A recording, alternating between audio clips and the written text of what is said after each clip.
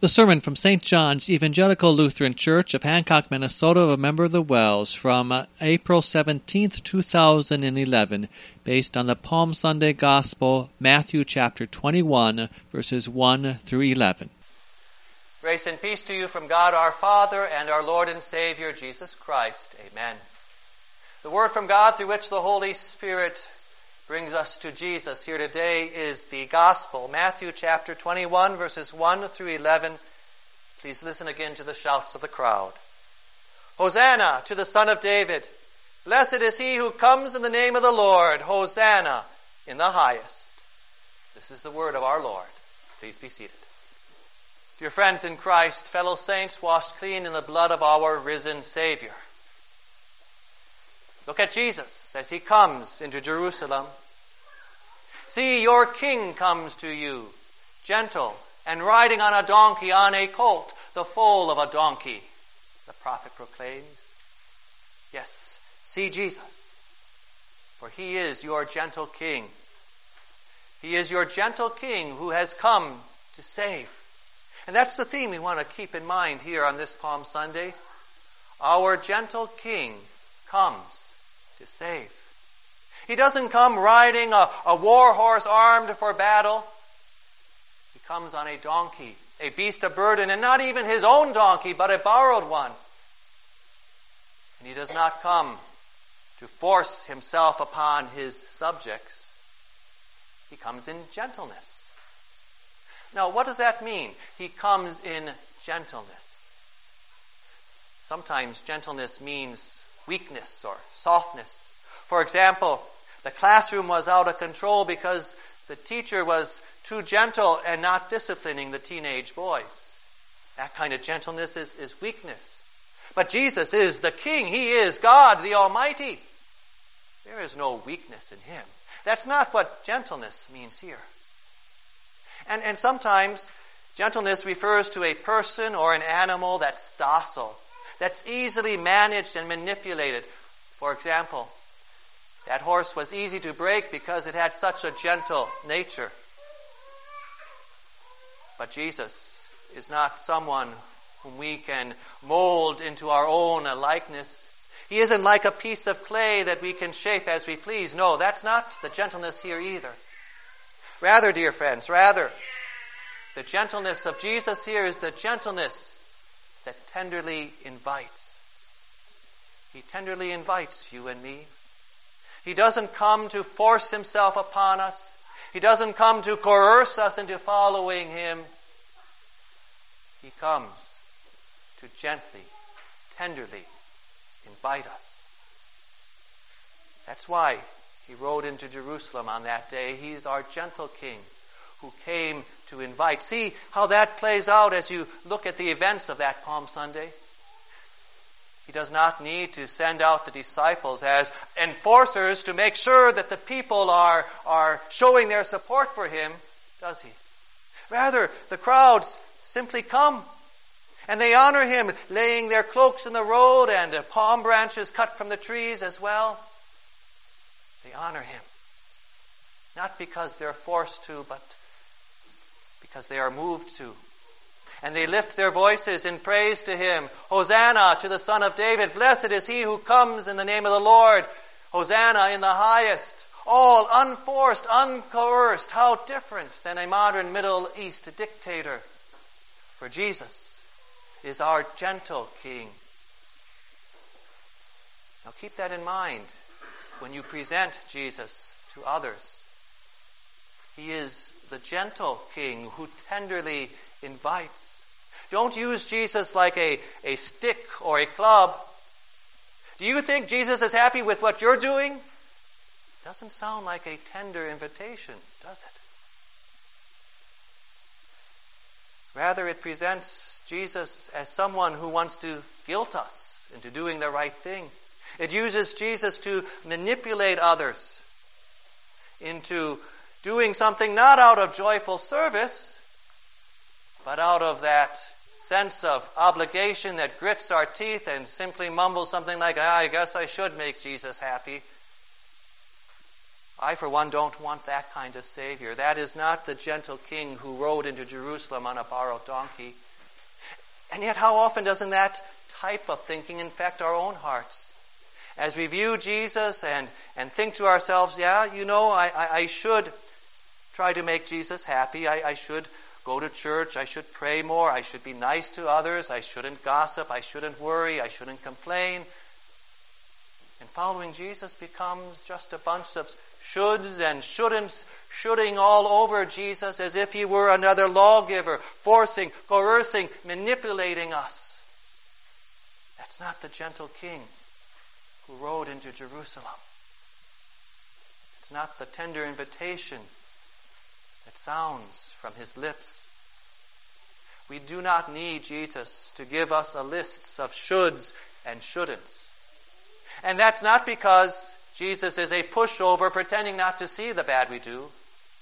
He's not like a teacher who's so gentle that he loses control and has no discipline. It's not like Jesus is a piece of clay that we can mold his words to mean whatever we want. No. We don't need Jesus to give us a list of shoulds and shouldn'ts because God's law has already done that. And as God's law tells us what we should and shouldn't do, it doesn't do it in the way that says, well, you should do these things because they're a good idea and you should try hard. No. The law says you must do this and you must not do that. It demands obedience. It requires that we follow it without exception, without excuse. And the law is not simply a list of a few dozen or even a few hundred actions, like you must go to church, you must pray, you must not curse, you must not call names, and so on. If the law were just a list of actions, even if they were a very long list, then some people, at least some of the time, could keep it. But the law aims at our hearts. Do all these things gladly, the law says, from a cheerful heart. And if you don't, you are going to go to hell. That's what the law says. If your neighbor damages your property or gossips about you or even hits you in the face and for a brief moment you want to get back at him or her, you are going to hell, the law says. For you have not loved your neighbor as yourself. If you have had a long, hard day and you're so tired that you become upset with your spouse, or if you're a child with your parent, then you are going to go to hell, for that is not honoring and loving your spouse. That is not showing love and respect to your parent. That's what the law says. And the law goes on and says, and if you start thinking that these things sound a little bit unfair, a little bit beyond you, then you're going to go to hell because you are not fearing and loving God above all. Rather, you are accusing him of being unjust by demanding too much from you. You are assaulting the integrity of the Almighty, your Creator. Yes, that is the law speaking to you and to me. How damned we are under the law. How hopeless and helpless. For the law has no loopholes. It accepts no excuses. Even the attitudes and intentions of our heart, it lays bare, not to mention the sinful thoughts and motives that lurk there.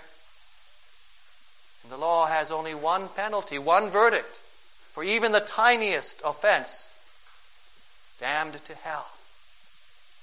Oh yes, the law does graciously promise God's blessing to anyone who keeps all of the law perfectly all of the time, but if anything, that's just salt in the wound, because by the time you and I took our first breath, we had already been lawbreakers for 9 months as unborn babies, sinful from the moment of our conception.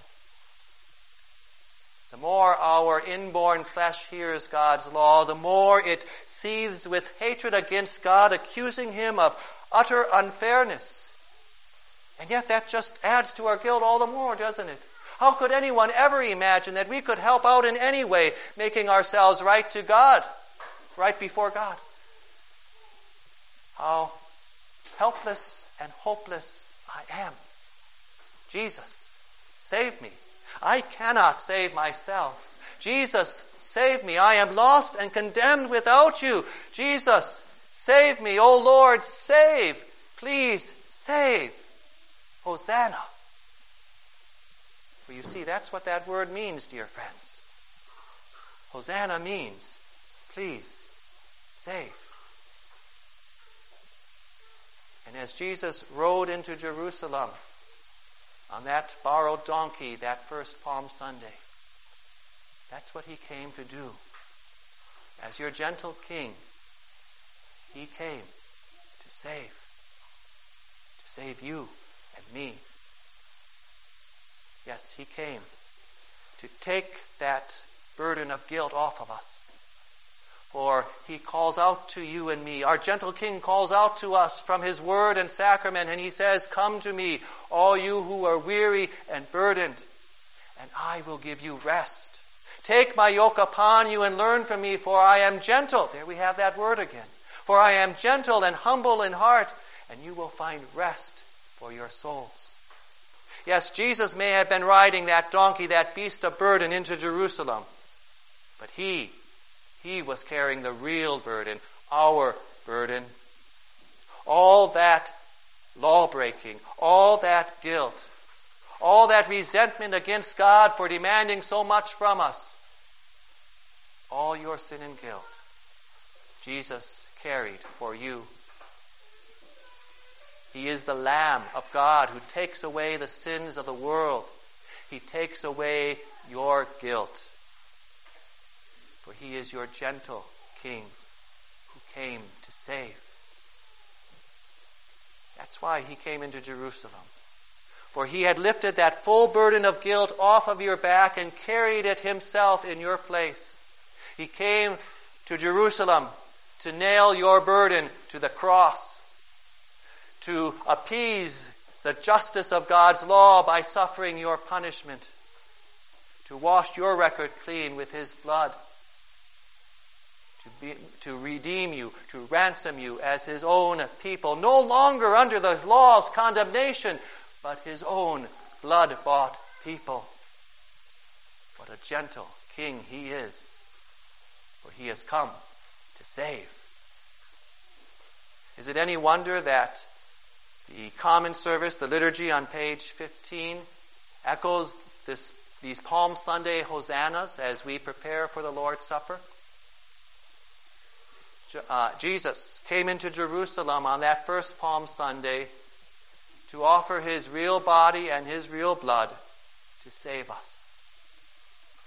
In the Lord's Supper, he brings us his real body to eat and his real blood to drink, to assure us and to give to us that salvation he has won for us back there on the cross. All who come to his table in faith, trusting his body and blood, believing that the body they eat and the blood they drink brings them the full and free forgiveness they desperately need. All they who come in faith surely have the salvation Jesus won for them. What a gentle king he still is. What a great salvation he still brings. Like salve and soft gauze on a wound, Jesus heals the guilty conscience that has been rubbed raw by the demands of God's law. He is our gentle king. And like a soft pillow for our weary heads, he brings us that peace and rest that can come from nowhere else, for he alone has lifted that burden from our back. That he has done for us what all the labors of our hands could never have earned for us. He is our gentle king who has come to save. What else would we do but follow him? How else can we express our joy to him than to serve him? What better way to show him our thanks than to honor him as our God and Savior? He is our gentle king. This isn't about a bunch of shoulds and shouldn'ts. Rather, when we know Jesus, our King, such joy and service come not because we feel that we should be doing it, but because we love him who came to Jerusalem for us, carrying our burden, winning our salvation. Think of the service those two disciples gave as Jesus sent them to fetch the donkey and its colt for him. I doubt that they understood why Jesus wanted to ride that day, but they gladly obeyed their Lord. And so also we may not always understand why God commands this and forbids that. But when we know our gentle King, such joyful service comes because we know how much he has done for us. Then our new self that he has created in us, our new self does not listen to the resentment and the excuses from our old flesh. Rather, in our new self, we delight in God's law. Yes, we delight that God's law has been given to us so that we may serve our King, our gentle King, by obeying his voice. What a gentle King he is to accept such service from us. And think also of how Jesus was honored on that first Palm Sunday.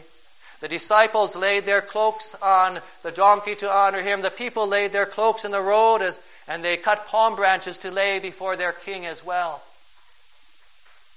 And even though our King holds the universe in his hands, he graciously accepts from us our time, our talents, and our treasures that we lay before him as our King. And that's not just something we do in church, is it?